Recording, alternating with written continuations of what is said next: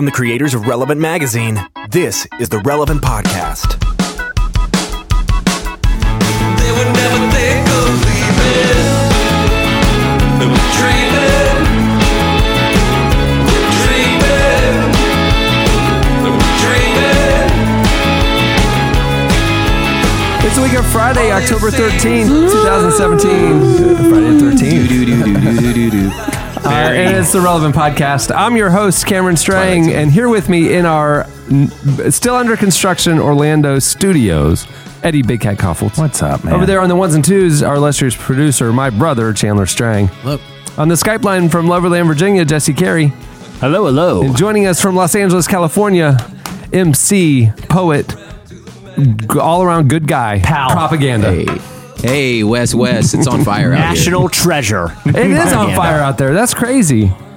Like not It even looks like an Instagram filter outside. It's creepy. Wow. Yeah. Is it like approaching your home? Are you gonna be okay? No, it's way far away, but It's up in Napa just Valley. the way that the wind, but there's some in Riverside or in Anaheim Hills too, which is Orange County, and it's like, there's ashes all over my street and car. It's pretty crazy. My daughter had to come home because she had allergies. It was pretty bad. Oh, dear girl. That's no fun. Wow.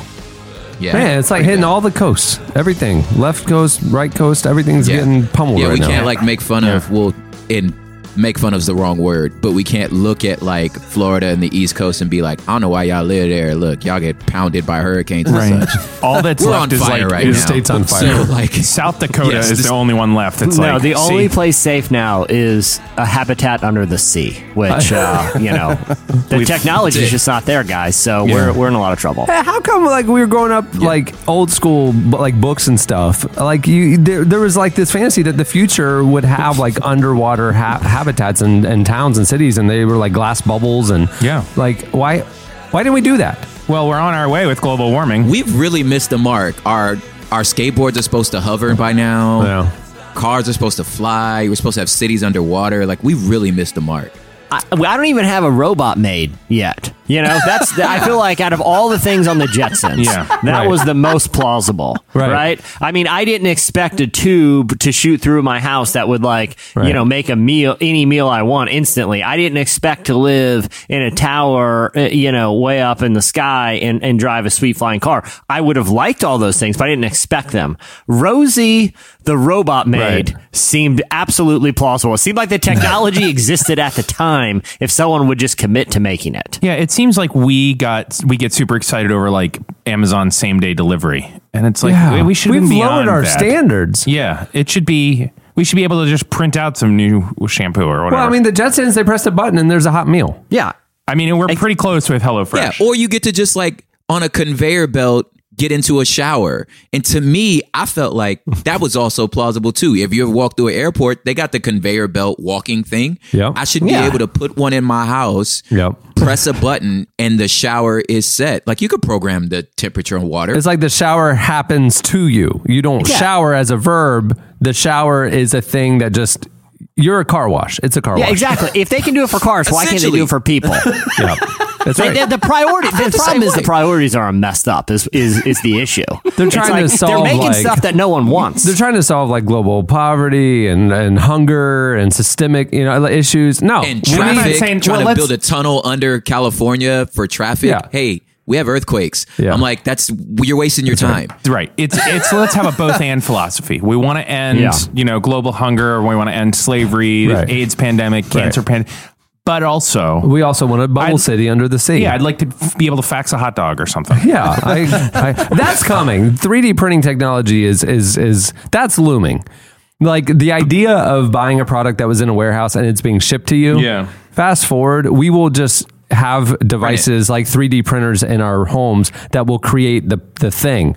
And as we also know, biomass is, they're 3D printing body parts right now. So 3D printing food is definitely on the horizon.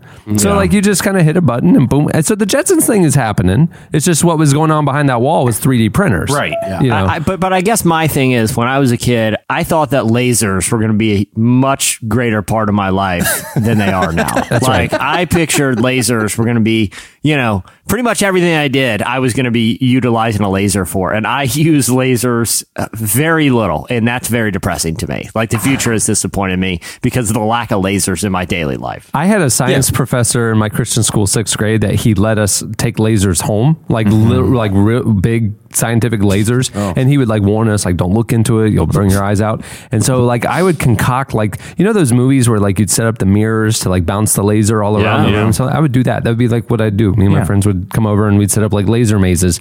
And then you're always tempted to kind of look at the end of it just to see what. Just for a second. Just see what happens.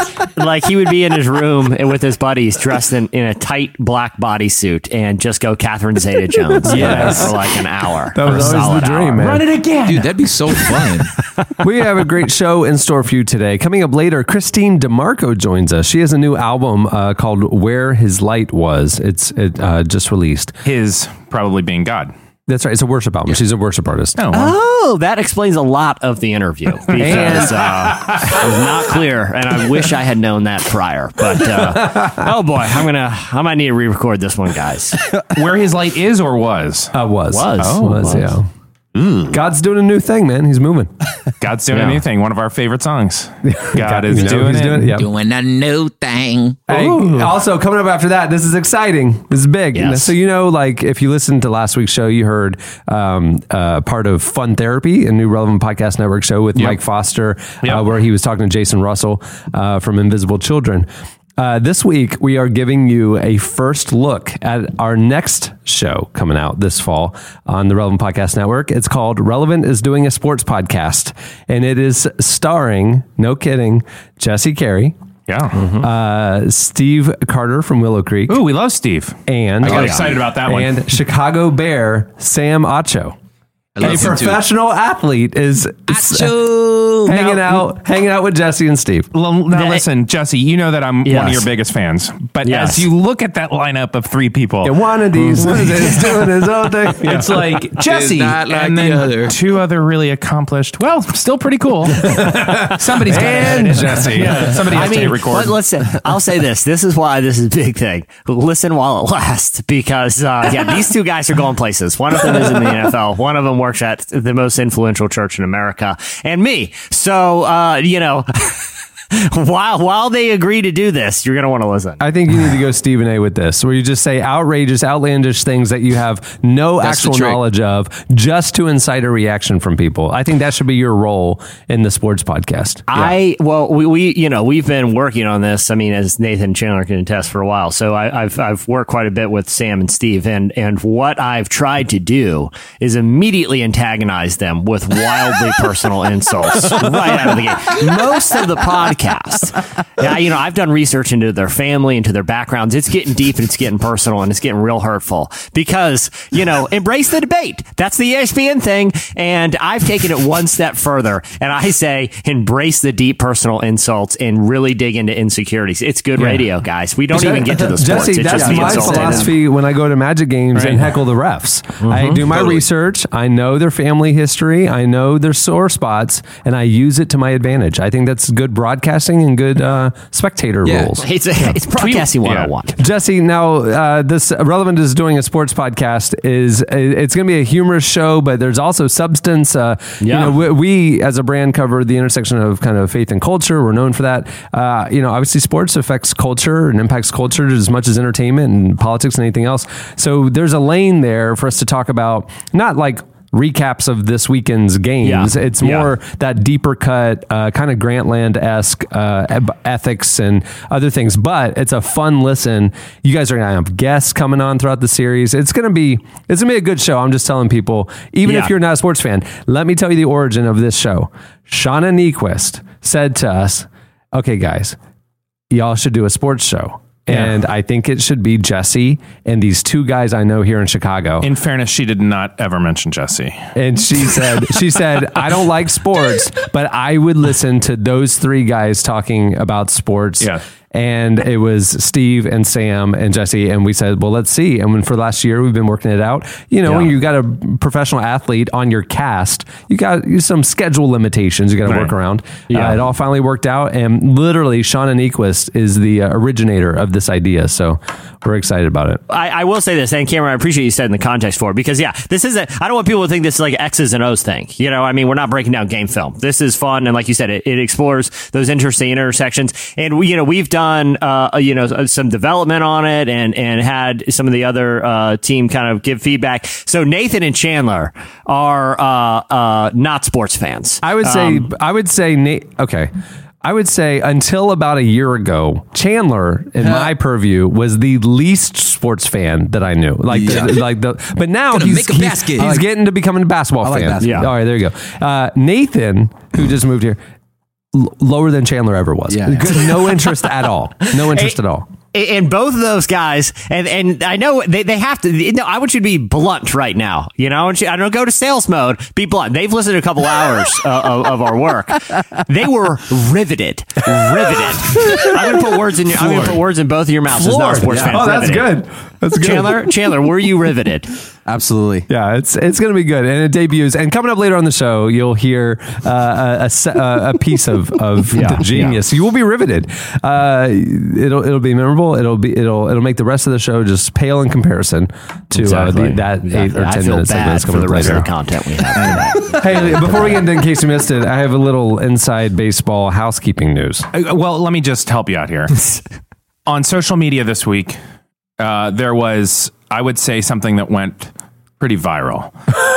And there are 9 likes on it. I've never been part of anything viral, but this was, I didn't even know what was happening. At one point, I just threw my phone in the ocean because I couldn't handle just turned off the What happened was our old friend, Calvin Kearley, he used to be on this podcast. A person that used to work at Relevant. Right. Friend is... He made the announcement that he was coming back to Relevant. He was rejoining our staff.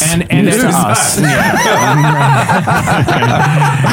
He spoke it into existence. He claimed his territory. It was an impressive, it was a bold move. And it worked. In truth, he's a very gifted marketer, very gifted. Yeah, he's come back as our marketing director. He's back on our team. We're excited to have him back. But he was also, at one point, a part of the show. Now, that was a history that we had to pretty well. If you're a longtime listener, and we're going to go back to like 2012 era, 11, 12, 13, that era. Calvin was on our show, and he might be most remembered for the puns, the dry sense of humor, and when he would try to deliver a slice, it would always get him thinking. And if you remember that era, it was a golden era. It was interesting. It was an interesting era. Anyway, we wanted to welcome him back, say hi to everybody. Welcome to the Relevant Podcast once again, Calvin Kearley. It's like I never left. Now, you did leave, and it's important to note that because this is just You're right. Yeah, okay.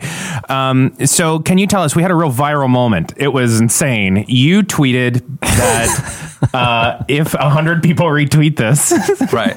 We broke the internet. Yeah, if 100 people retweet this, we will. I will reappear on the show. Right. How many people? And I want to tell you, 9 people. I was exaggerating. It was as of this. It was 12. I wasn't one of them. Were you? No. Neither was the podcast. Nobody affiliated with the show retweeted it. And so there were. I would say 6 I checked were bots. Yeah, right. Bots. Russian bots. Yeah. Right. Yeah. 3 of them were me. I set up new accounts. Make America Great Again 748. Thanks for that. Was one of them. So I felt like there was some sort of appropriate response maybe due for the 12 people. What do you feel? Well, yeah. I mean, look, I've been thinking about that, and I'll get to it. But coming in this morning, it's a new office, but it's great. It's kind of coming home again. Yeah. I noticed you guys took my picture off the wall. But that's okay. But it got me. It got me thinking a little bit about like the things that I've done in the last 5 or so years. Yeah. Okay. But done a lot. Yeah. But they're not as interesting as the things I haven't done. Which I wanted to share with you. Oh, please. Haven't done. Yeah. So I just thought about maybe 5 of the things that I haven't done in the last 5 years. Yeah. So just catch it up. I just want to catch you up. You don't want to tell us what you've done or where you've been. I'm a private person. You just want to tell us, here's 5 things I haven't done. Not Correct. done. Okay. Number 1. one. The first thing I haven't done. I haven't moved to Nashville. That's surprising. Everyone, Congratulations. Way to stand strong. Way to stand strong from JV Hollywood. That's what that is. Right. Shady Hollywood. That's all West, we'll ever West. call it now. JV Hollywood. I have JV watched Hollywood. Nashville though with my wife. Yeah, well, that's fine. Yeah. Riveting. Yeah. Chandler's review. Because he reviews everything riveting, so I don't know if he likes this Riveting. podcast, actually. It was a show. I'll tell you. I was in a coffee shop in Nashville, and Connie walked in. Oh my And goodness. it was a moment. Yeah, Connie Britton. Yeah, I mean, that's amazing. Yeah, it was everybody. Friday Night Lights. Everybody tried to play it cool, because it's JV Hollywood. They don't want to act like they're starstruck, but you're literally freaking out. everybody was watching her. Yeah. She's like the Angelina Jolie of Nashville. I mean, she is as A-list as they get in Nashville. Yes, no, that's right. Sure. I was thinking maybe more Jennifer Aniston of Nashville. Oh, that a little might more be accessible. I understand. I get what you're saying. I disagree, but continue. I like to come in after 5 years and just pick a fight with Jesse is basically the goal. Another thing that I haven't done is I haven't moved to Waco. Yeah. I mean, they're not all places I haven't moved to.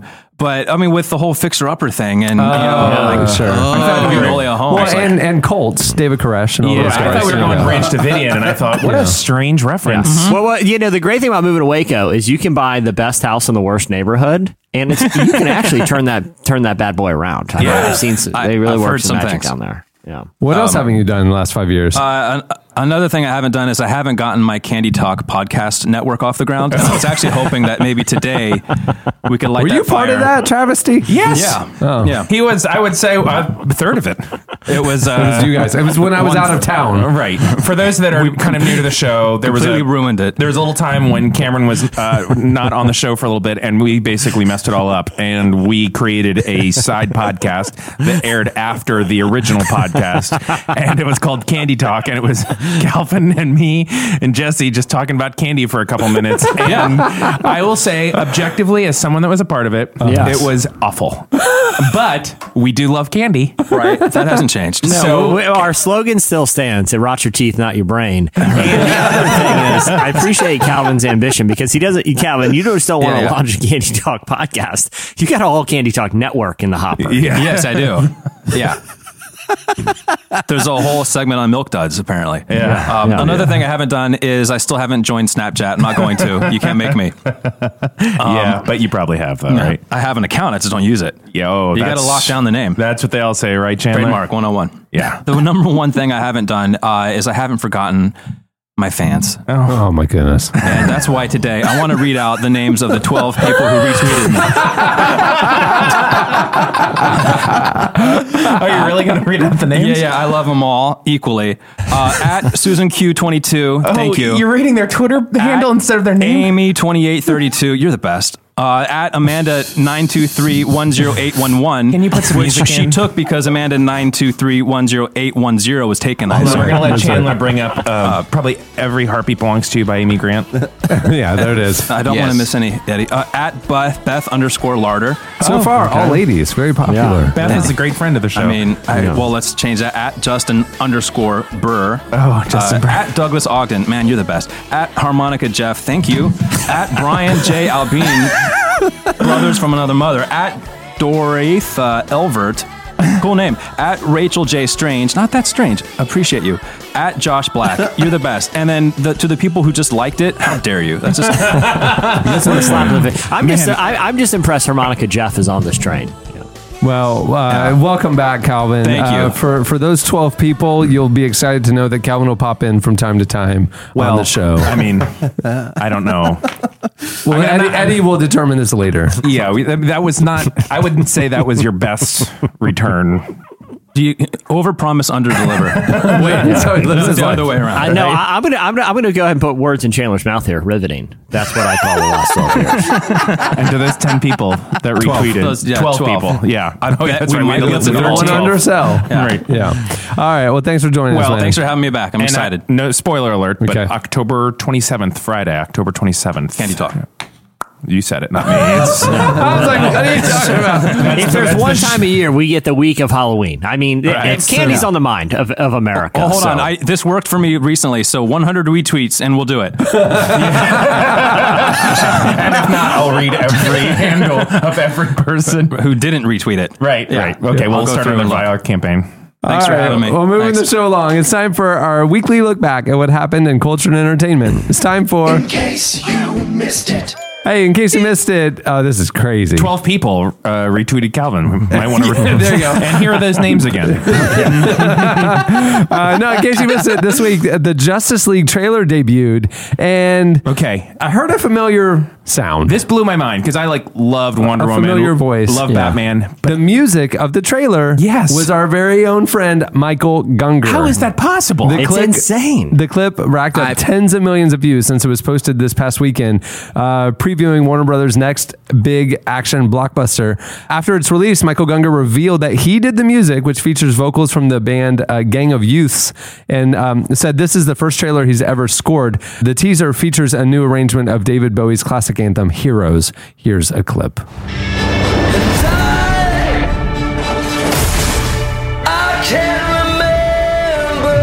asking people we don't know to risk their lives.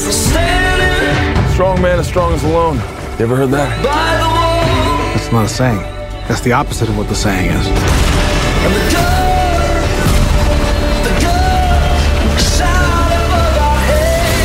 Divided. We are not enough.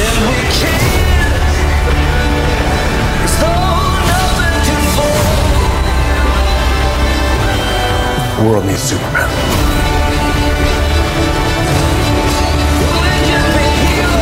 I made him a promise. This is why I brought you together. Crazy. Dude, I gotta say, next man, level, man. There's a saying among worship bands to where if you ever get to actually leave the island, and I could say, Michael, you've officially left the island, bro. Hey, you definitely threw a grenade in it. Threw a grenade on the bridge. So this is great. You've made it off the island. Look at you. It's official.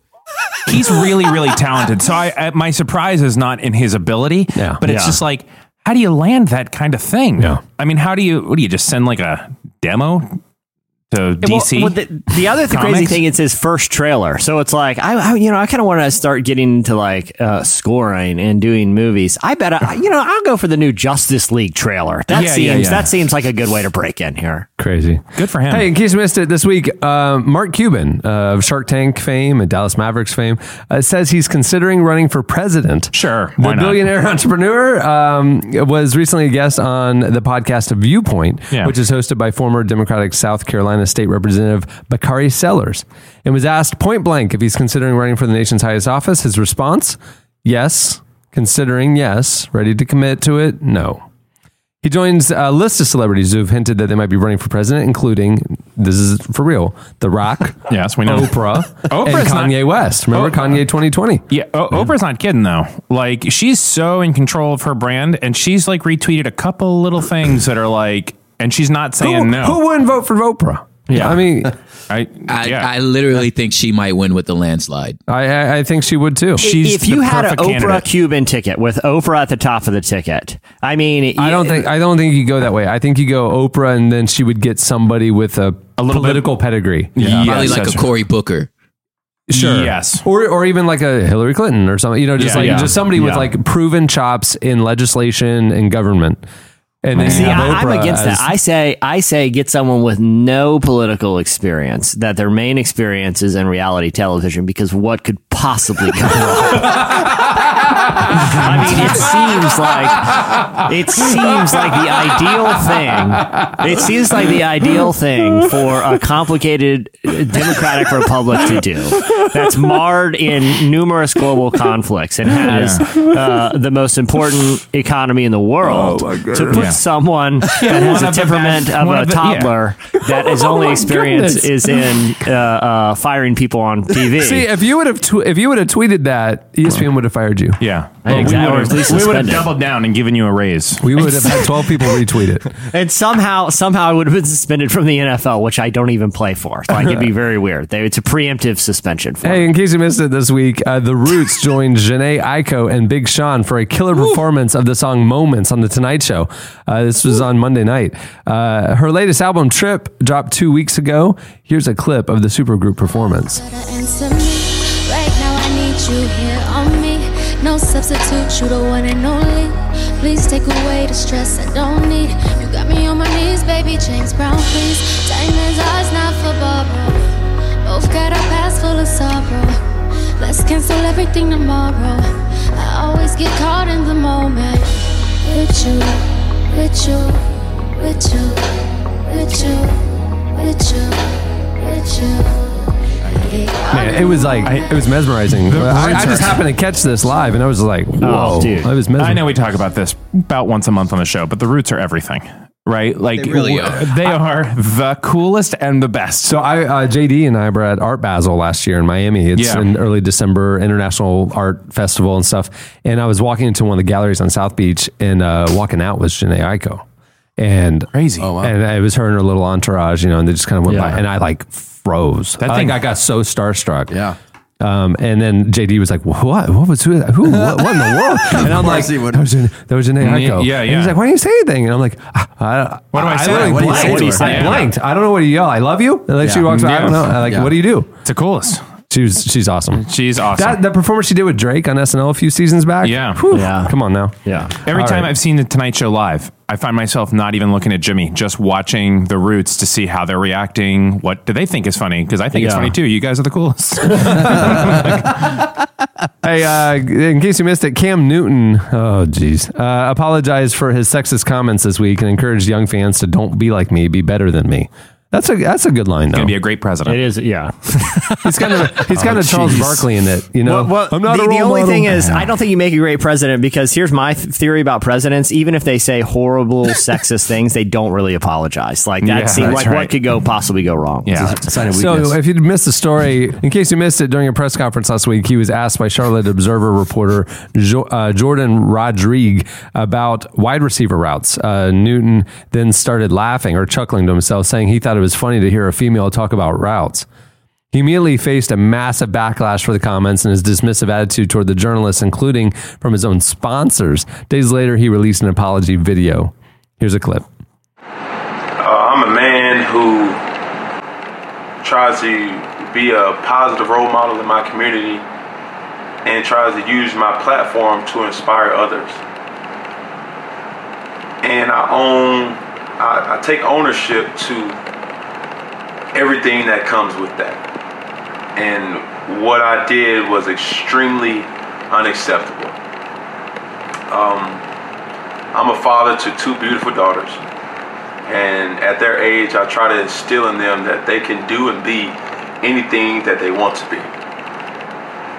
And the fact that during this whole process, I've already lost sponsors and countless fans, I realized that the joke is really on me. And I've learned a valuable lesson from this. And to the young people who see this, I hope that you learn something from this as well.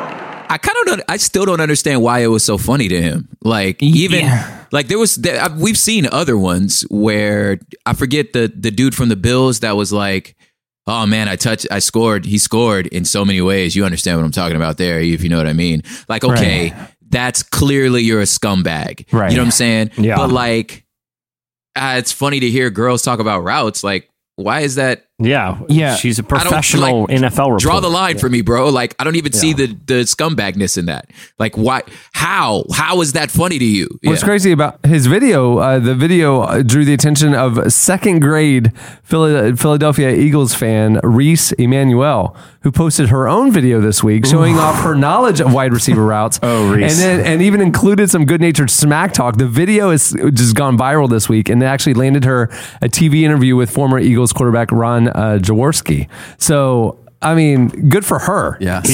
Reese. Come on, ignorant Cam Newton.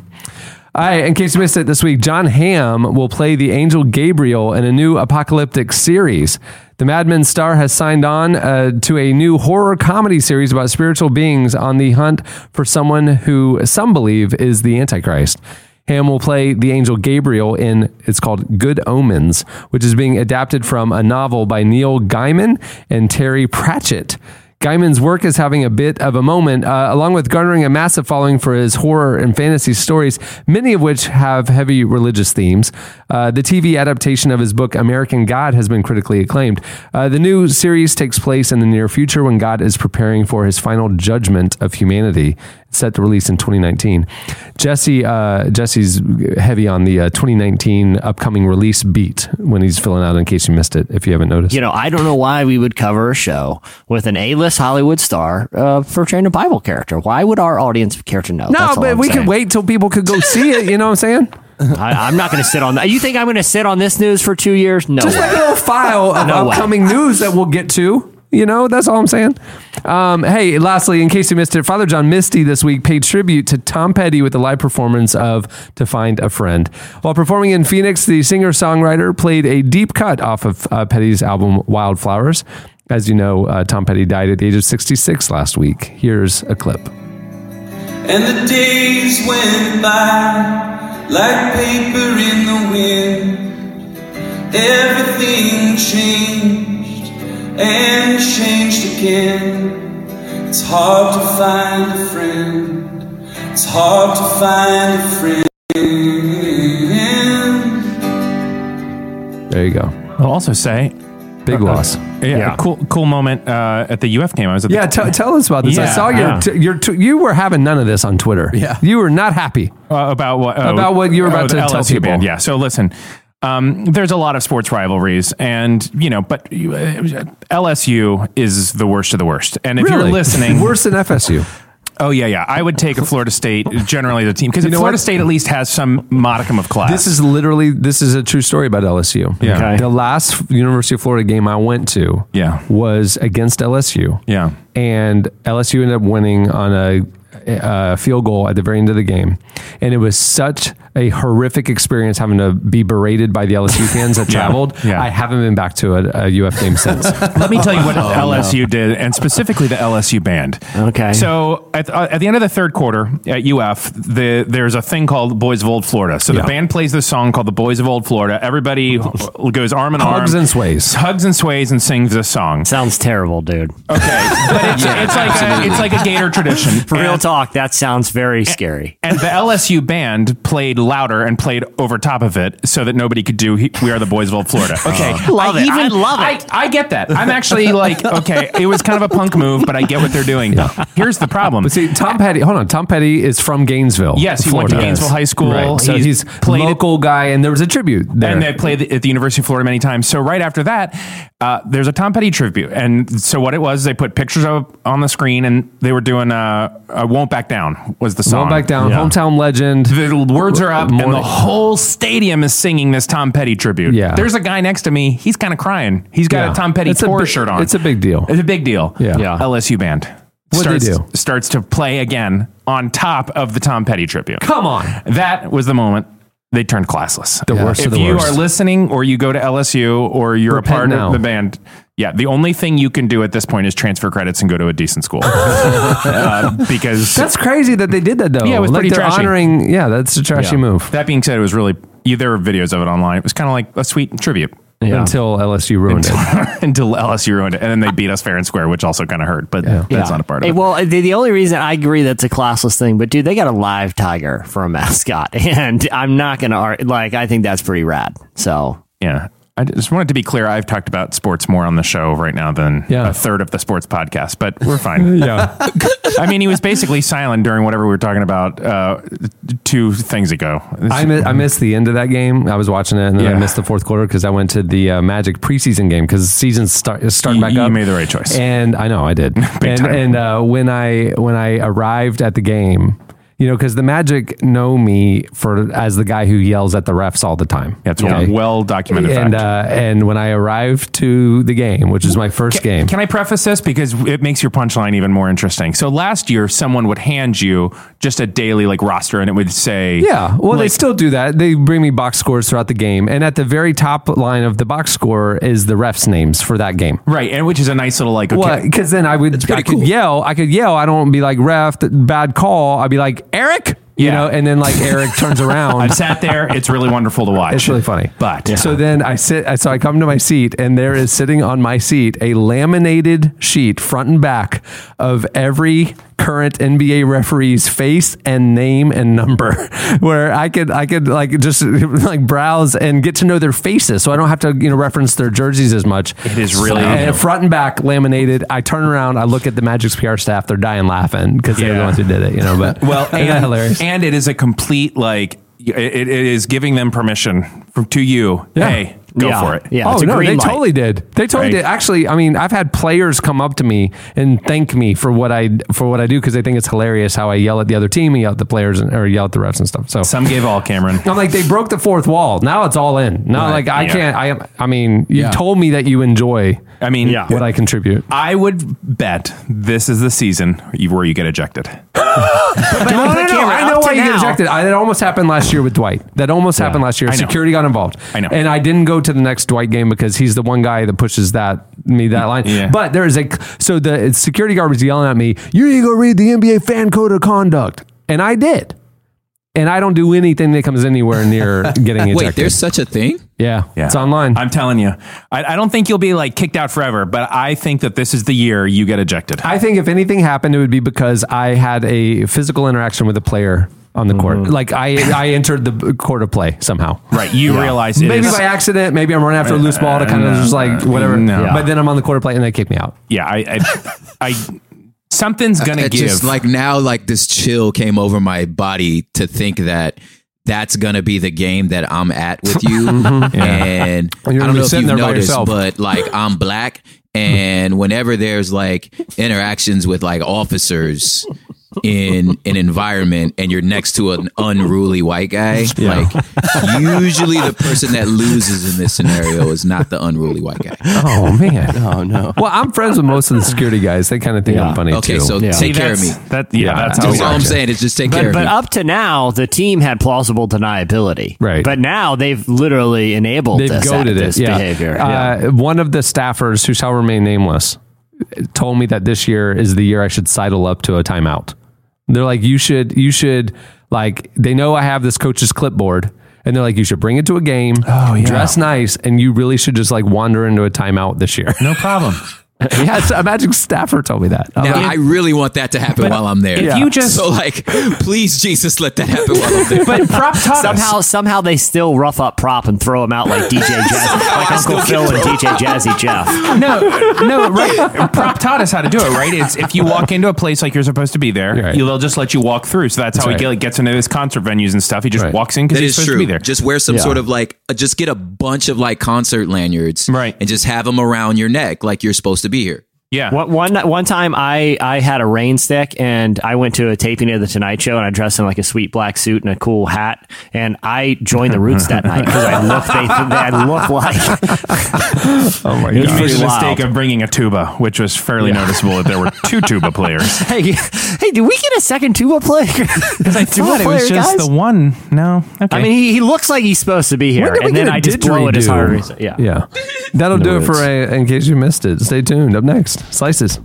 It feels like forever.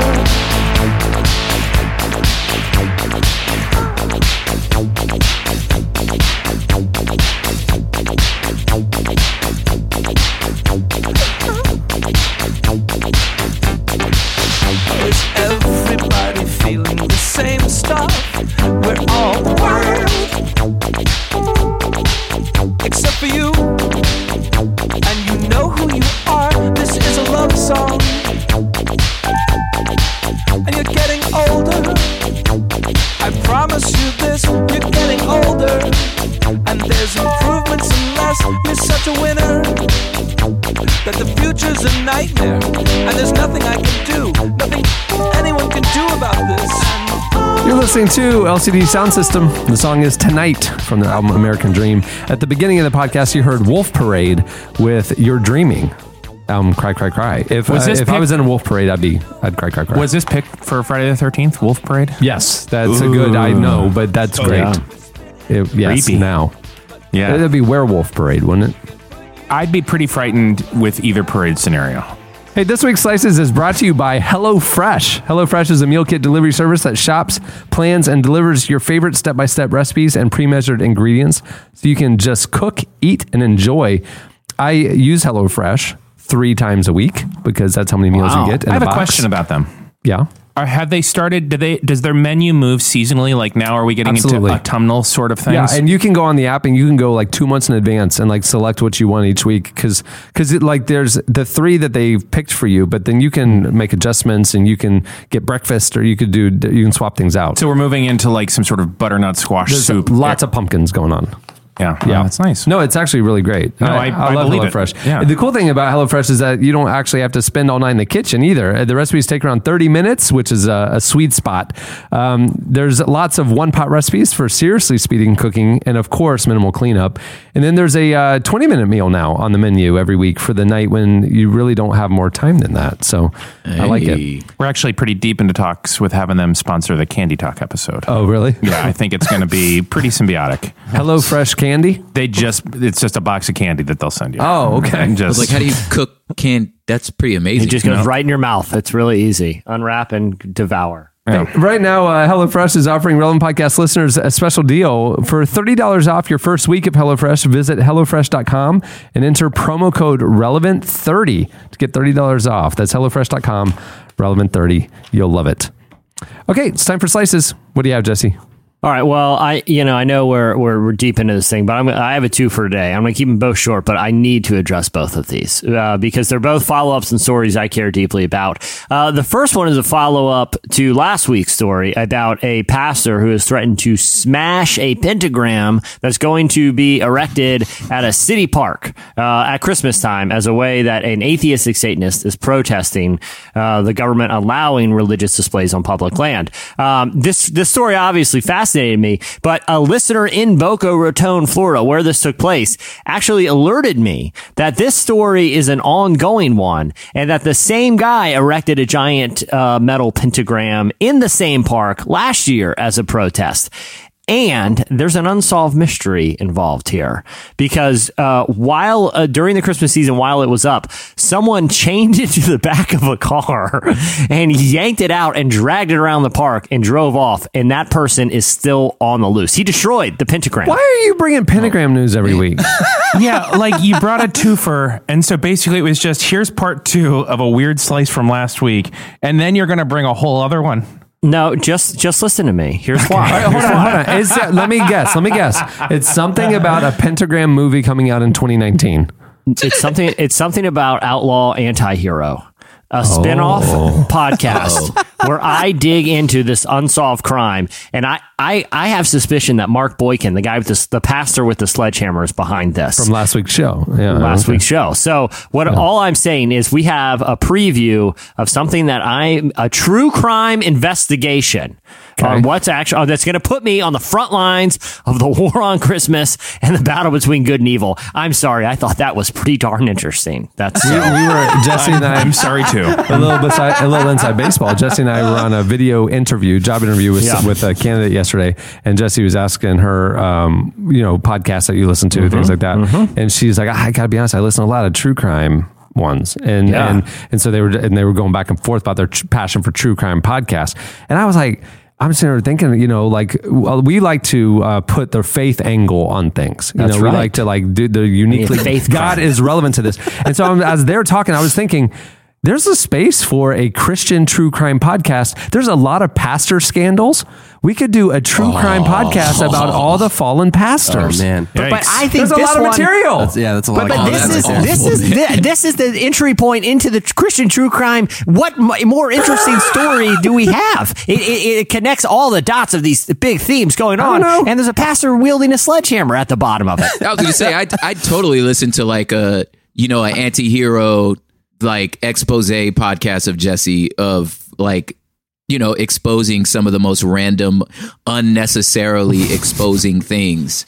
Like that would be a great show. Yeah. I just want it to be called like Here You Go. And it's just whatever Jesse felt like doing for 45 minutes. Well, it's most of what he does on Twitter. It's just a bunch of conspiracy theories and unfounded accusations. I'm a Russian agent on Twitter. Bunch of rants. Anyhow. What's your twofer? What's the second one? Okay, so this is another one. Speaking of global conspiracies, you guys know my feelings about the dental industry, about big floss, about how we are being fooled by dentists that we have to go there all the time. Two, that a lot of dental hygiene is just unnecessary. All right. Okay. So Swiss economists, actually, they had the same impulse. They want to see, like, how honest is the dental industry? And I know what you're thinking. Well, this is in Switzerland. How does this apply? Because it's a global conspiracy. Get your head out of the sand, sheeple. Okay. What's happening there is indicative of what's happening in the dental industry all the world. Okay. So here's what they did. They sent a patient. First off, they had a patient that had flawless teeth, 0 cavities, like verifiable 0 cavities. Right. They sent him to 180 dentists. 180. That's a lot of dentist appointments. In Sweden. Wow. In Switzerland. In Switzerland. Okay. Out of those 180 dentists, how many do you think recommended that he get one filling? 150. Yeah. 50%. 27%, 50 out of 180. That's still shocking. Yeah, you have someone who verifiably has no fillings, and 50 dentists, professional dental experts, said that he needs to get a filling. What are they just going to drill a hole in a healthy tooth? Yep.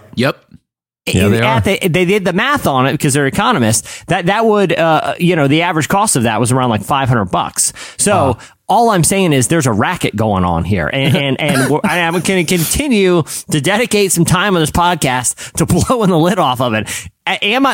Do I have a personal investment in the Candy Talk franchise? Does that pit me against the dental industry? Sure. The cards are on the table here. Okay. Full disclosure. I'm a Candy Talk guy. Okay. Yeah. But what we're seeing here is outrageous. That is crazy. It is crazy. And I haven't been, I'm not proud of this, but I haven't been to the dentist in years, and I don't seem to have any dental problems. Pay for your dental insurance. Why not just show up? It's free. Wait a minute. You have dental insurance and still don't go. Hey, can I tell you what happened the last time I went to the dentist? Yeah, please. I went recently. And all this stuff is going through my head while I'm in there, by the way, that I'm falling into this web of lies. And then I got nervous. They know who I am. They know I'm one of these guys out there blowing the lid off this thing. So I promise you this happened. I promise this happened. I go through the waiting room and everything, and I am sent back to the room, and I am in the chair. And I guess the dentist is actually running late. That was his problem, because it gave me some time to reflect while sitting in the dentist chair, looking at all of the equipment. I literally got up and left. Did you really? I got up out of the chair. The lady at the front desk said, "What are you doing?" I said, "I need to leave." I know something wasn't right, is what I'm saying. You're an anti-dentite. My spidey senses were going off. Like, I think when I was sitting in the waiting room, I think I heard people in the back hall like whispering and like kind of pointing at me, like, "Hey, that guy, he's he's trying to bring down the dentist. He's the one who's going to talk about these studies in big floss." Something was up there, guys. Something wasn't right. I got out of there. To this day, I'm glad I won't know, because it probably haunt my nightmares. But that was my last trip to the dentist. It involved me getting up out of the chair and leaving. So, but people should know that fear is not founded. These Swiss economists found that the global conspiracy is so deep that even in the heart of Europe, that 50 dentists are going to drill holes in people's teeth that don't need them. That should be terrifying to you. I am a trained counselor. Right. Like, I went to school for this. I know. I'm going to start seeing clients again soon. Like, really? I'm in this. Yes. Good. Jesse vexes me because at some point today, he's sitting down at the computer going like, "Okay, big relevant podcast day. Okay, I got to bring that too. Okay, I got to bring a twofer. Right. We got to bring that hot dentist scoop. I got to talk about satanic statues. Yeah, somebody dragged the pentagram. I loaded up the show with news about 2019, 2020, and 2021 movies. Yeah. And now I got to go off. I want people to get the full spectrum here. Yeah. It's just it's undiagnosable and it's incredible is what's happening. Incredible. It's riveting. But we all just sat kind of quietly and just listened to the whole Dennis thing. It was, fascinating. It's fascinating to me to me that you guys are so brainwashed, people. That this isn't like that. You just accept the way that things are, and that's the problem with you, Eddie. Now it's my turn. Now it's my turn. It's people like you that perpetuate this global machine that that refuses to challenge paradigms. I'm stuck in a rock and hard place because some of our best the only friends. woke one on this whole thing. Exactly. Some of our best friends are also my dentist. So my dentist is a really good friend, and I trust her. Yeah. But also, I am deeply invested in the success of the Candy Talk Network. Right. Yeah. Hashtag CTN. Yeah. So it's just hard to know where I stand with this, but Right. Anyhow, it's a hot beat, Jesse. Sorry, I Okay, Eddie, what do you have? Well, I got to bring a twofer. I'm lying. Why would I possibly do that? Here is one slice. Okay. Have any of you seen Chandler? I feel like this is going to be your answer. Have you seen Rick and Morty? I love it. Absolutely. Okay, perfect. I literally, Jesse, how did we know? Jesse loves it. Jesse and I talked about it beforehand. I was trying to find somebody that likes Rick and Morty. Can you explain to me that show? I've never seen it. So what's the show about? And also, what's the deal with this McDonald's Szechuan sauce? Okay, so Rick and Morty is the show is about a mad scientist and his grandson who go on these like adventures in other dimensions. And it's incredibly bizarre. Makes no sense whatsoever. One of the episodes they talk about Szechuan sauce because it was like, I guess it was released right after Milan came out. Yes. And a problematic McDonald's sauce. Right. It was released for a limited time. They talked about it on Rick and Morty. So pause. About going back McDonald's in time. Actually released this. It's just sweet and sour sauce. That's exactly right. It was released to McDonald's, and so they talk about it on Rick and Morty. Right, and anything that they mention on an episode of Rick and Morty becomes like a thing.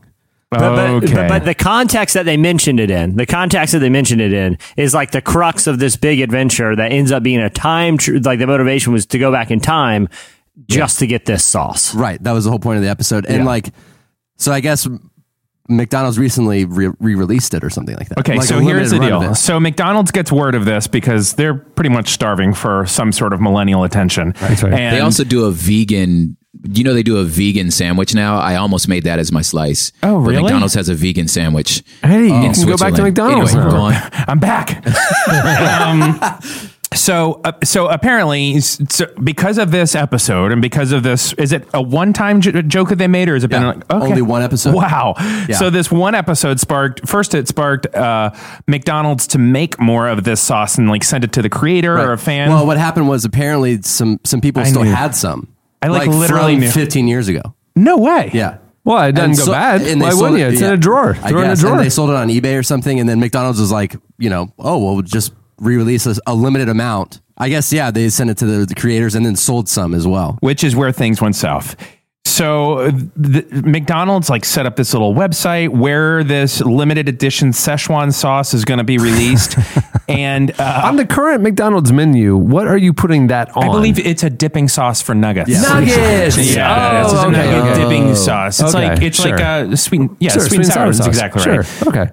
But people went nuts, and so McDonald's decides, we understand the youth, and they're going to play along, right? So they sent it to a bunch of McDonald's. They said it where it was going to be, but they didn't really understand what it's like when people get onto these things. And so if you were guessing how many people would show up to, say, a middle of Orlando McDonald's that are Rick and Morty fans to get this Szechuan sauce? Like there's one McDonald's in Orlando that has it. Yeah. And somehow online I find out what the location is. And so you get a Szechuan sauce, you get a little poster that says Rick and Morty with McDonald's or something. Oh, okay. It's like a little me fan. and 50 insiders. Hundreds. Over 1,000 people. Yeah. Wow. Came out to different McDonald's, and here were some of the tweets. Drove 4 hours at 6 a.m. No sauce, wouldn't even give us a poster. Another complained, McDonald's, you suck. Only 10 posters and 20 packets to a store. And So apparently McDonald's had agreed to a really, really limited release of this Szechuan sauce, but it went super south when I guess Rick and Morty fans showed up in bulk to get this Szechuan sauce, and now everybody's upset at McDonald's, and now we're back to... It's a good problem, though. We're back to the beginning. So McDonald's says that they promise they are going to make it up, and it just feels like they're pretty close to re-releasing this sauce because of it. Because it was mentioned one time in a Rick and Morty episode. Crazy. And apparently the fans are really intense. I kind of feel like Rick and Morty is, though. Is like they'll say one thing in one episode, and it becomes like a cult. Like yeah. So I feel like I'm going to start watching Rick and Morty because it seems pretty funny. And to the Rick and Morty fans that are outraged, we hear you. Yeah, we good see for you. Thanks for caring about the important stuff. You know, that was the second time this week that a brand had an awkward encounter with like a cool television show. You know the other one. What? The auto glass company Safelite.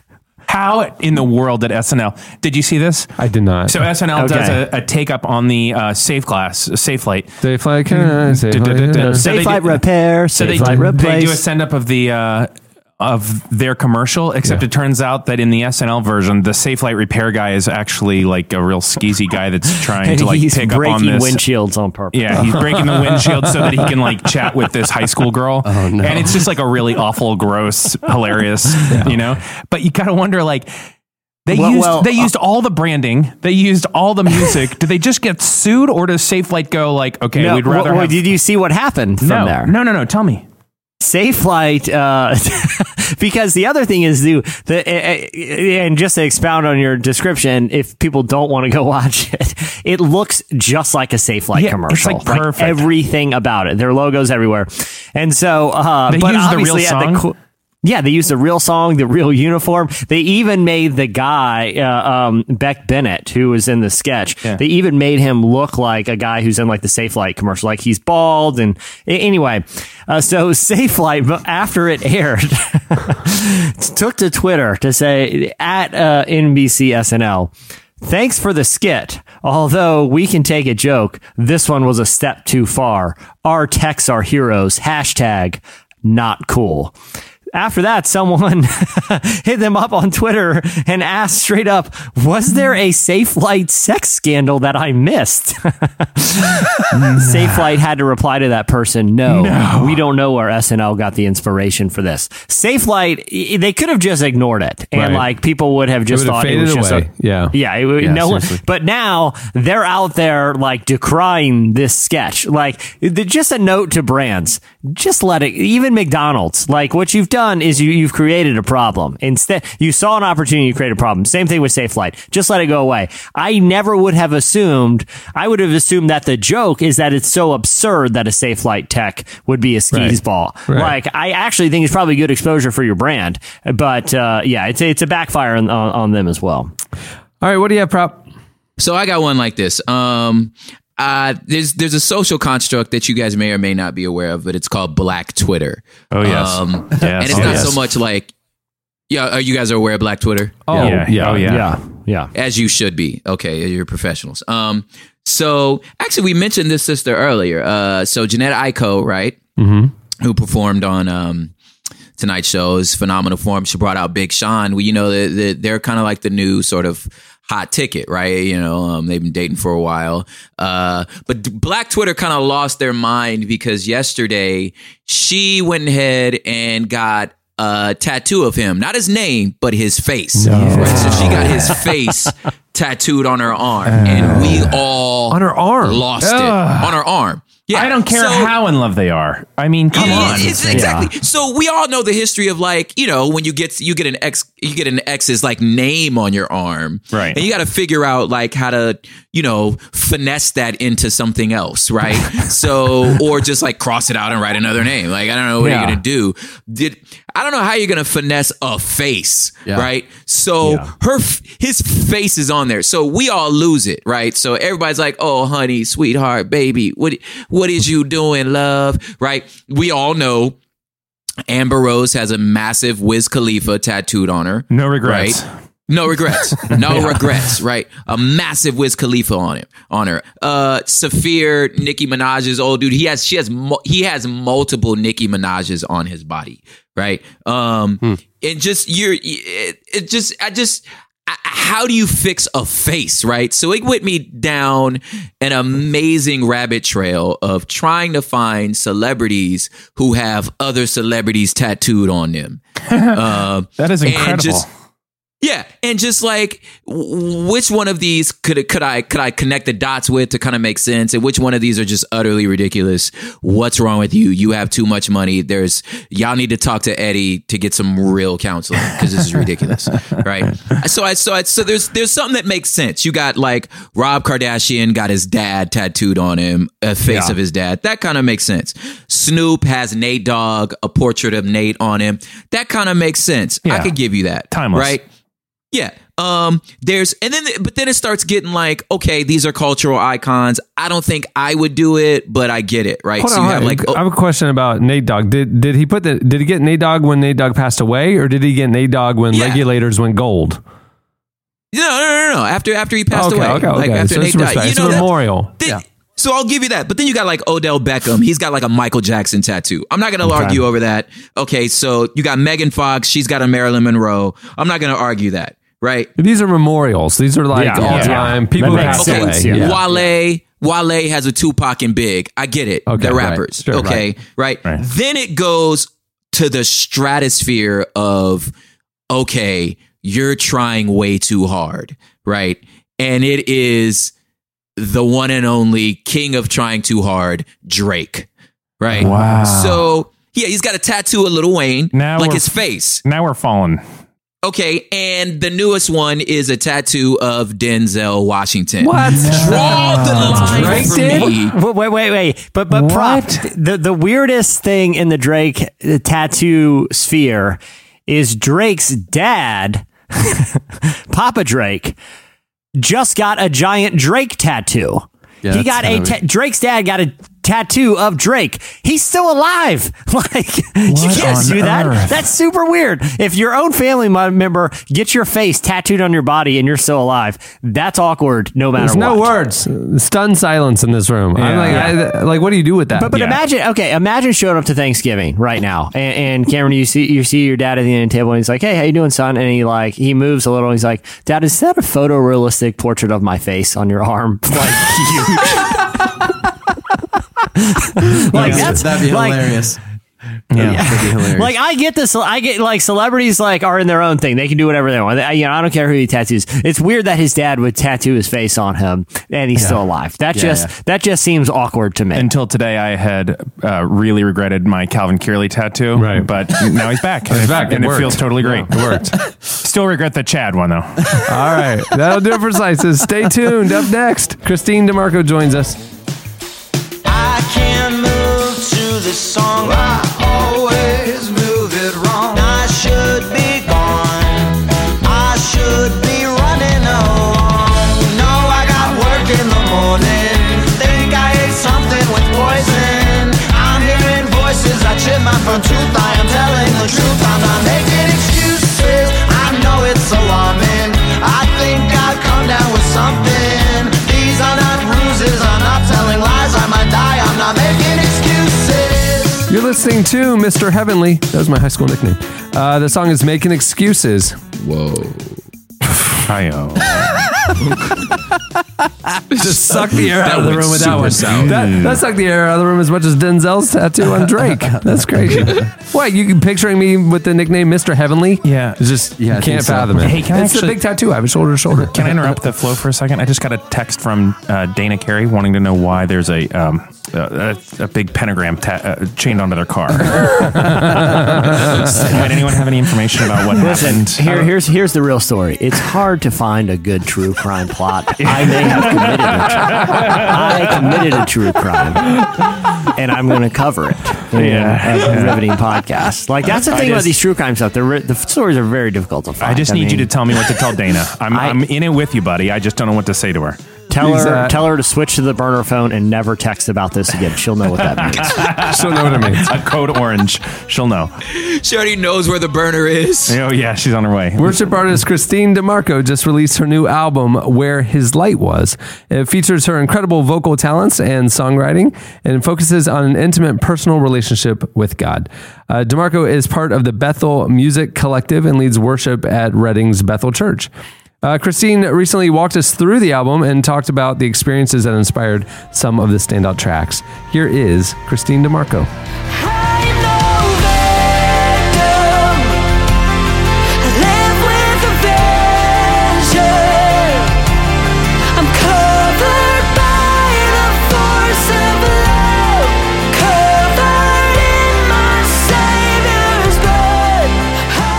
Where did the idea for Fear Not come from? Well, actually, it was. I think it was about 4 years ago, and I'm going through like a minor writer's block. It wasn't anything major, but I was just frustrated. You know, when you're an artist and when you're a creative and you feel stuck or stopped up, it's the worst. And I sat down at my piano, and I'm like almost banging on the keys, and I'm crying, and I was just like, God, like, if you could say anything, like anything to people, you know, if you could say anything, like what would you say? Like still today, like what would you say? And it was one of those moments where you're really not expecting an answer. You're just like, I just need to get frustration out. And I just felt so strongly and say, I'd say fear not. If I could say it any louder, I would. almost with a slight sense of humor, you know. And I went back into the Bible, and I looked up online as well, and just realized that there's about 365 times in the Bible we're told not to be afraid, and it's because that there's so many reasons to be afraid. There's so many reasons we can look at right in front of us and just choose fear over faith or choose fear over love. And just the fact that God still today, like he would still say, fear not. If I could say it any louder, I would. Like I would shout it from the rooftops. Because it says perfect love casts out all fear. So when Jesus is present and his perfect love is present, there's no room for fear, you know, and I believe that fear keeps us from actually seeing who God really is and seeing how near he actually is. Let me show you what I see. You can't dream too big for me. So get up, get on your way. We've got things to do today. Fear not. If I could say it any louder, I would. Fear not. If I could say it any louder, I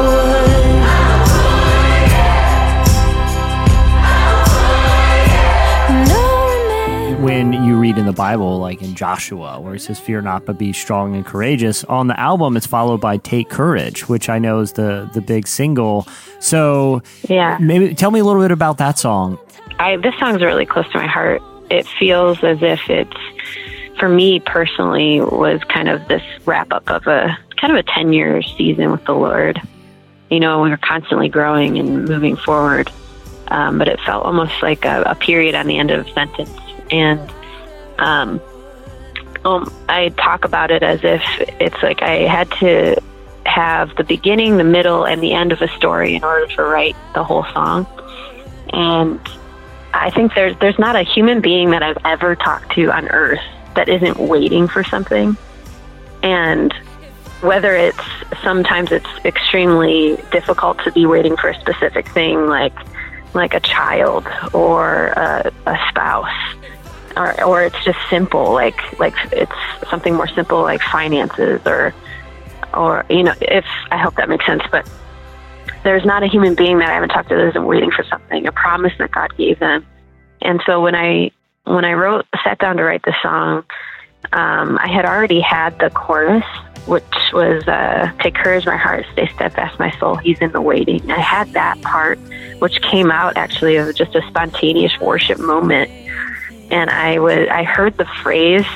I read a lot of C.S. Lewis, but I heard the phrase "courage, dear heart" pop into my head when I was leading worship, and from Aslan says it to Lucy in the Chronicles of Narnia, and I started singing out, "Take courage, my heart, stay steadfast, my soul," and without even thinking about it first, I said, "He's in the waiting," and just sang it. He's in the waiting, and then I thought about it. I said, "Is this accurate? Like, should I be singing this?"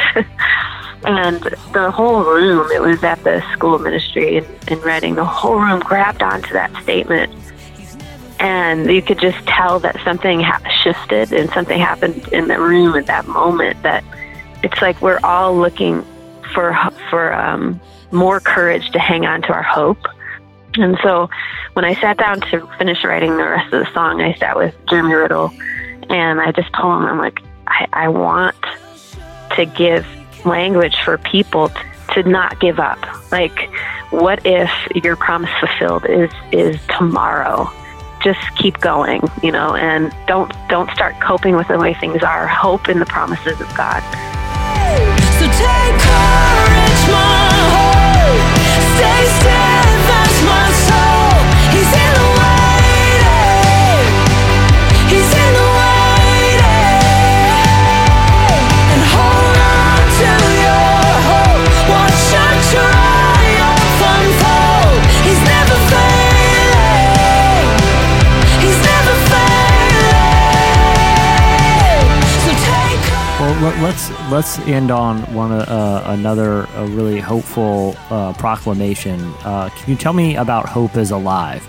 That song came from a spontaneous moment as well during worship, and I remember leading on a Sunday morning, and I started singing out, "Hope is alive today, because He is alive today. The stone is rolled away, and He came out of the grave."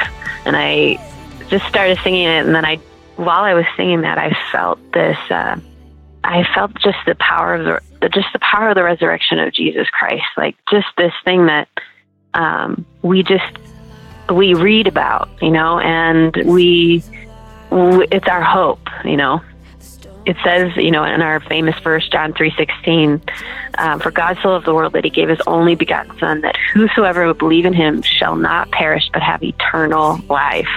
That's like the gift of God through Jesus Christ, eternal life. That thing, the death that no man could escape before that time. Jesus came and He died and He rose from the dead, and our hope is alive. I think I just wanted a song to convey that we will live forever. And I remember being in some of the darkest days that I've experienced and realizing that there wasn't just a death of the body, like that my spirit and my soul could actually die apart from the Lord. And I just wanted somehow to convey that in a song and keep it simple enough so that people could sing it on a Sunday. Hope is alive today. He is alive today. The stone is rolled away. Death defeated in its grave. Our hope is alive today. He is alive today. No matter what we face, we overcome in Jesus' name. Our hope is That was Kristene DiMarco. Make sure to check out her new album, Where His Light Was. It's out now. I was a dreamer, watch me be. I was a dreamer, watch me be. I was a dreamer, watch me be. I was a dreamer, watch me be. I was a dreamer, watch me be. I was a dreamer, watch me be. You're listening to Destroyer. The song is Tinseltown Swimming in Blood. Tinseltown Swimming in Blood. Yeah. There you go. Good outro from Kristene DiMarco there. I got the flow down. It's like, I didn't specifically ask you not to play that in conjunction with my interview. Right. But like, just common sense. Common sense. Yeah. Well, it's talking about Revelation. It's talking about the apocalypse. Yeah. Well, we're fine. Yeah. the blood moon and stuff like that. Yeah, you learned about that in science. Right. I did. This week's episode is also brought to you by ZipRecruiter. If you own a business or are hiring, do you know where to post your job to find the best candidates? With ZipRecruiter, you can post your job to 100 plus job sites with just one click.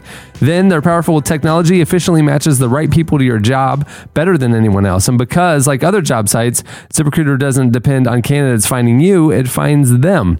In fact, 80% of employers who post a job on ZipRecruiter get a quality candidate through the site within 1 day. And I can vouch for this. We've used ZipRecruiter, and I was surprised at the volume and quality of the candidates that came back. Yeah, I've heard it's like really good. Yeah, it's legit. Yeah. It's legit. Yeah. Find out today why ZipRecruiter has been used by businesses of all sizes to find the most qualified job candidates with immediate results. And right now, Relevant Podcast listeners can post jobs on ZipRecruiter for free. That's right, free. Just go to ZipRecruiter.com/relevant. That's ZipRecruiter.com/relevant. One more time.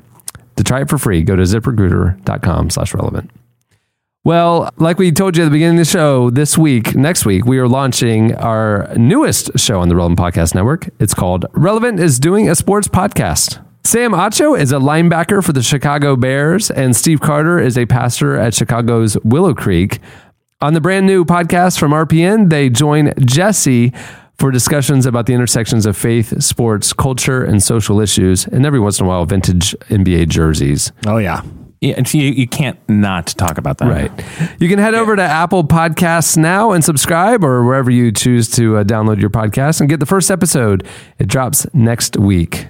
Here is a preview of Relevant is Doing a Sports Podcast.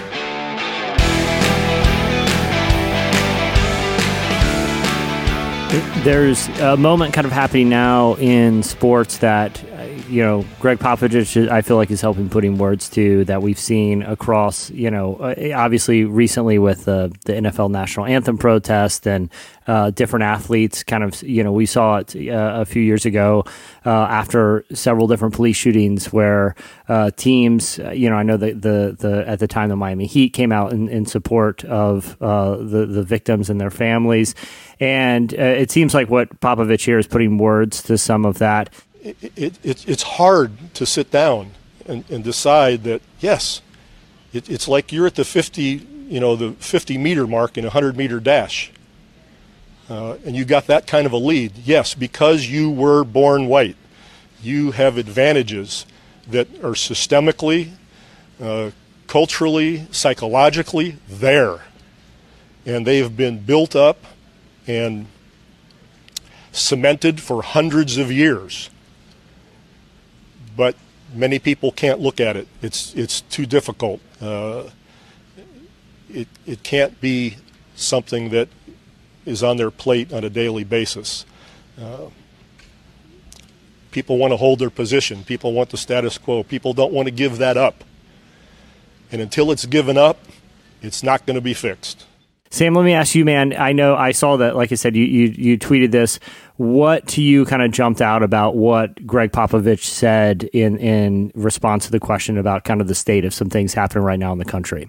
He hit the nail on the head. He hit the nail on the head for a number of reasons. One, because he's saying what's true, number one. But number two, to actually be a white male saying these things and acknowledging the fact that there is that white privilege does exist, right? I mean, I have a bunch of teammates. Obviously, I play on a team, in the NFL, 80% of the guys are African American. 80% of the guys are black.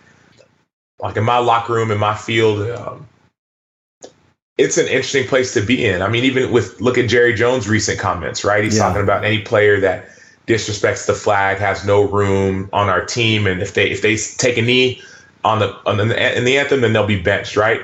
Well, 2 weeks ago, Jerry Jones was taking a knee, I get hypothetically before the anthem or whatever with his players, number one. But number two, I think people are talking about disrespecting the flag.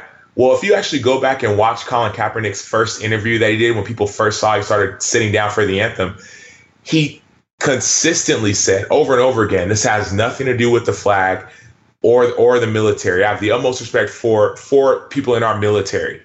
Right. So I'm not disrespecting our military members. I have friends and family who've served in the military. So it has nothing to do with our military. I respect them. As a matter of fact, the reason that he took a knee instead of sitting down, when he first started over a year ago, he was sitting down for the anthem. Well, we met with a guy named Nate Boyer, who I know, who's a Green Beret. He actually played football at Texas as well. He's a friend of mine.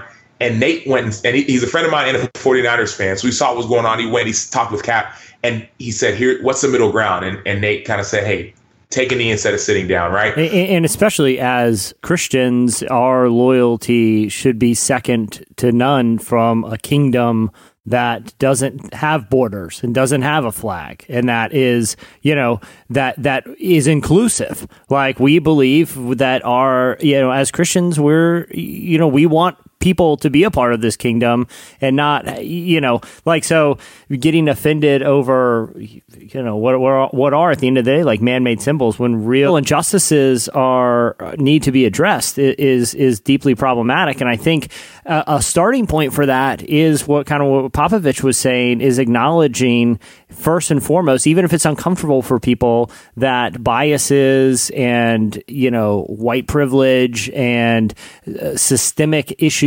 exist so that they can be addressed. And I think part of what the protests have done is made a lot of people think about that, because there is a lot of ignorance out there. I mean, even what like Mike Ditka said this week, where he doesn't think like oppression existed in like the last 100 years. Like, a lot of people need to be woken up to that, even if it's uncomfortable, because in order to be addressed, it has to be acknowledged. I totally agree, Jess. I think that there's been something with the idea or the myth of safety and comfort. And what's hard is, I feel like the way, like Sam was saying, the way that this conversation began had all of the potential to open up a dialogue, but it became about so many different things than what it first was intended to be about. And I love this quote. It was this rabbi, this Lithuanian rabbi, and his name's Israel Salander, and he always says, you're a rabbi only when your people decide that they want to run you out of town. So like when you want to run someone out of town because they have just frustrated you or pushed you out of your comfort zone, then they're your rabbi. And I think when you read the Gospels, you look at Jesus, he provoked, he compelled, he inspired, he allowed people to have kind of these incredible conversations. And some people didn't want to have them, and some people did, and it transformed them. That's what I get excited about with this, is how do we lean in and have the right conversation in a peaceful way, in an honest and human way, and not politicize it, not make it something that it was never meant to be, but get to the root issue. And I think Sam was addressing it beautifully. Well, finally, guys, for our last topic of the Pick Six, this is one that I'm particularly passionate about, and I feel like we need to address. It's that I just saw moments. This is a last-minute ad to our rundown, by the way, so I'm kind of hitting you guys with a surprise here. But I saw moments before we started recording that Sylvester Stallone himself has announced that he is going to be directing Creed 2, which is now which is going to be fast tracked for productions. He put out a picture on Instagram, okay? And in this picture, which it looks like, okay, here's what I loved about the picture. It looks like he didn't do this with the studio's permission. It looks like he hastily photoshopped a picture of Michael B. Jordan staring into the eyes of Dolph Lundgren, who played Ivan Drago. So, it's terribly photoshopped. So imagine Michael B. Jordan in a modern high-def picture staring at a 70s Dolph Lundgren in the eyes, and lurking in the background, in the shadows of this Instagram picture, is modern-day Sylvester Stallone in his cool hat, just peering at the two. And the caption said, again, it doesn't make any sense, but it doesn't need to. He just wants to get people stoked, and it totally works. He says, here's a chance to stretch your imagination. History will always repeat itself in one form of another. Just got to be ready. Sins of the Father. He just strung together awesome sounding sentences. History will always repeat itself. Sins of the Father. Stretch your imagination. They're in no way connected. We can only assume that Ivan Drago was like frozen in time, and he's going back to fight like a 30-year-old Michael B. Jordan in this film. I'm assuming maybe it's Ivan Drago's son versus Apollo Creed. I don't care. I'm just glad Stallone is getting his vision on film and that this is happening. I'm a huge fan of Creed. I'm not going to lie. I saw Creed. So good. And I'm a huge fan of Creed. And obviously the Rocky steps are there, a history behind it. And obviously there have been tons of great movies. But Creed 2, I mean, I'm not really sure. And then you got Sylvester Stallone, producing, directing. I don't know how this is going to go. I wasn't in at all until you just did like a 90-second pitch, Jesse. I now want to see it. That Instagram feed, the sins of the father. Come on, legacy right there. Sins of the father. I have no idea what to expect, but I'm in. That's what I'm saying. It doesn't have to make sense. Creed was awesome. How many shirtless Vladimir Putins are like? Kind of moments are there in this movie? Well, look at the poster. It's Ivan Drago, who do you guys remember Rocky 3? Like in the movie where Rocky fights Ivan Drago, Rocky goes out and his workout is pushing rocks around in a wheelbarrow at an old snowy cabin. That's his workout. He does it for like 3 months and suddenly he's like in great boxing shape. He doesn't have a gym. He doesn't have modern equipment. Ivan Drago is like working out basically in a spaceship, like getting injected by Russian scientists with performance enhancing drugs. Like this is Stallone's just leaning into the metaphor and taking it into like an absurd place. And like I said, I don't fault the guy. Let him do what he wants, and I'm definitely going to see it.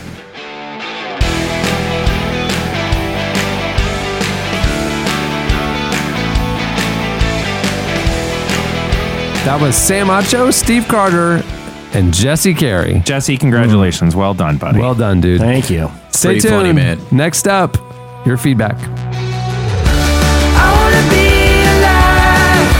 I wanna be alive. Here in the moment, here in the sun, there's only life. I wanna be alive. I wanna be alive. Here in the darkness, under the stars, there's only life. As the spiritual center of a great university, Duke Divinity School attracts students from across the nation and around the world. You'll find a vibrant community of students and faculty engaged in rigorous scholarship and deep formation for the good of the church, academy, and the world. The application for fall 2018 acceptance is live now at divinity.duke.edu. Use discount code DukeRelevant and apply today. That's one word, Duke Relevant. Community, scholarship, church. Duke Divinity School.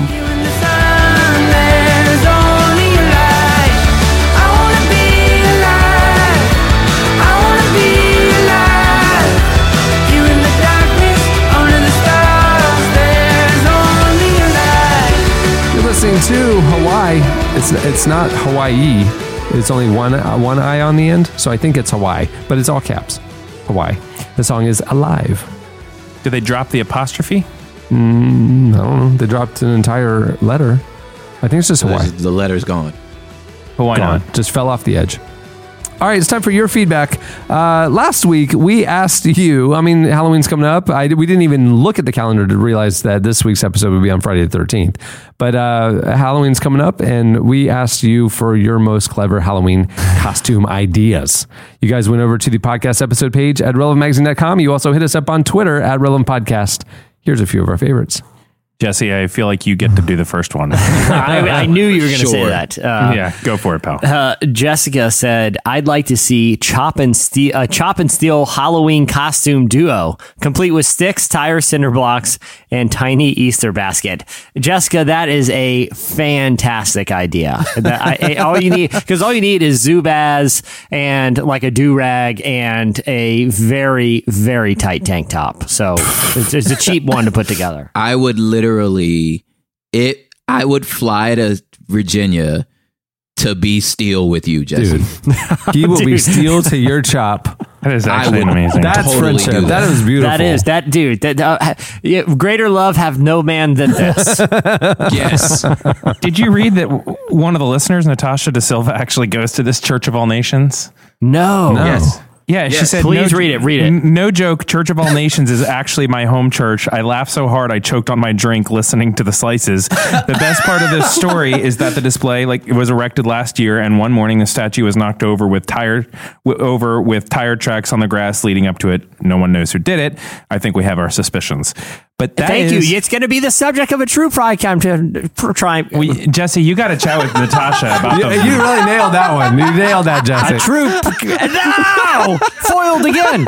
That was me seeing Janae Eichel at Basel. That was me right there. That's what happens. I mean, you get so excited about something. Sometimes fate aligns so perfectly that your mind can't even process. Natasha, you will be contacted from a burner phone. She put a link in everything, man. If I'm going to do a true crime podcast, I'm going to do it the right way. And that's all under the radar because I may or may not have committed this crime just for good material. So, hey, speaking of which, you guys are throwing shade at look at all this feedback that's rolling in about it. This Brad had a costume idea that's specifically for the pastor in Florida dealing with the atheistic Satanists. Instead of taking a sledgehammer to the pentagram and potentially fatally wounding Jesse, he should do a live nativity on Halloween. That's a great idea. You're building bridges, Brad. I like that. Well, Jesse, say what we will about your two for slice. You are on the pulse of the people, and I got to respect that. That's right. Man of the people, I guess. Cindy said that someone should dress up as John Mark McMillan and hand out sloppy, wet Hershey's Kisses to trick-or-treaters. Oh, that's good. Like partially melted Hershey's Kisses. But wait, someone else dresses up as David Crowder, hides in the bushes, throw the Hershey Kisses at people when they least expect it. They're unforeseen kisses. Oh, unforeseen kisses. Wow. I wanted desperately for the segment to end without that one, but we did it. I like the unforeseen kisses. That's good. All right. Well, that'll do it for your feedback. It's time for this week's editorial question of the week. Hey. Well, earlier in the show, we were talking about Drake's wonderful decision to get Denzel and other people tattooed onto his body. Really wild. And it got us thinking about tattoos. So we want to know for this week's question of the week, the worst tattoo you've ever seen. Mm-hmm.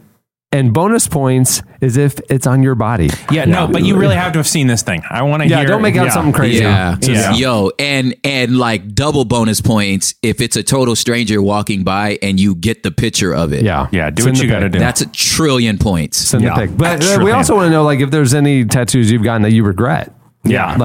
We will. Send a pic of that too. Yeah, we will be. If you know the show, we will be very respectful of your story and your and your mistake. All right, hit us up on Twitter at Relevant Podcast, or you can post yours at on the podcast episode page at relevantmagazine.com. Well, many thanks to this week's sponsors for making the episode possible. Remember, with HelloFresh, you can get $30 off your first week of deliveries by going to HelloFresh.com and entering code Relevant30 when you subscribe. It's delicious. Also, thanks to ZipRecruiter. You can go to ZipRecruiter.com/relevant now to try it for free. Post your jobs to over 100 job sites. It works. Thank you to our guest for joining us, Kristene DiMarco. You can follow her on Twitter at Kristene Eliza. Kristene Eliza. Interesting. So now we know her middle name. She must have got on Twitter, the Twitter thing early. Or maybe that's her maiden name. Yeah. Her album, Where His Light Was, is out now. Also, make sure to head over to wherever you subscribe to podcasts and grab the first episode or subscribe to Relevant is doing a sports podcast. You will not regret it unless you hate sports and or humor. I think even if you don't like sports, you're going to like this. Well, hey, Shauna Nequist said it's riveting. Right. That's what she said. It's riveting. Yeah. Now, she hadn't heard it. No. But she had an idea that it could be riveting. The concept I'm sure she thinks it is. She thought it was riveting that Relevant was willing to take such a wild chance on this thing. Also available on Laserdisc. So pick it up wherever you Laserdiscs are sold. Hey, while you're also online, go over to relevantmagazine.com and get the new issue of the magazine. It's out now. If you don't want to go online, it's available.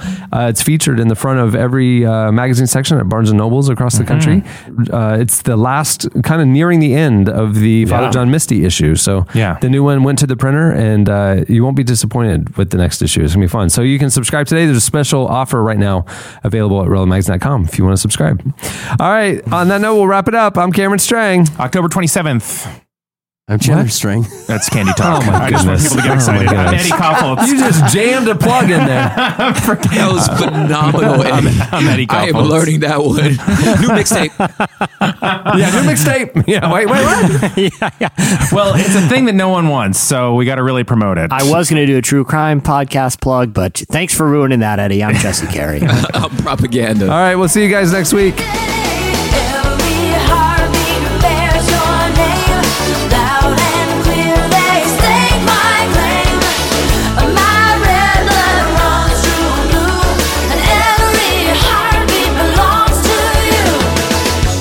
Thank you for listening to the Relevant Podcast. If you like what you heard, be sure to leave us a review on iTunes. Check out other shows from the Relevant Podcast Network in the podcast section at relevantmagazine.com. And while you're there, browse exclusive podcast merchandise at our online store. Make sure to subscribe to Relevant Magazine. Info is available at relevantmagazine.com/subscribe. Just a love that's well designed for passing the test of time. I'm here to tell you, I'm here to stay. Every hour, every day, every heartbeat bears your name. Loud and clear, they state my claim. Ask anyone and they'll tell you it's true. And every heartbeat belongs to you. Every heartbeat bears your name. Loud and clear, they state my claim. Thank you. It's going to be the subject of a true crime.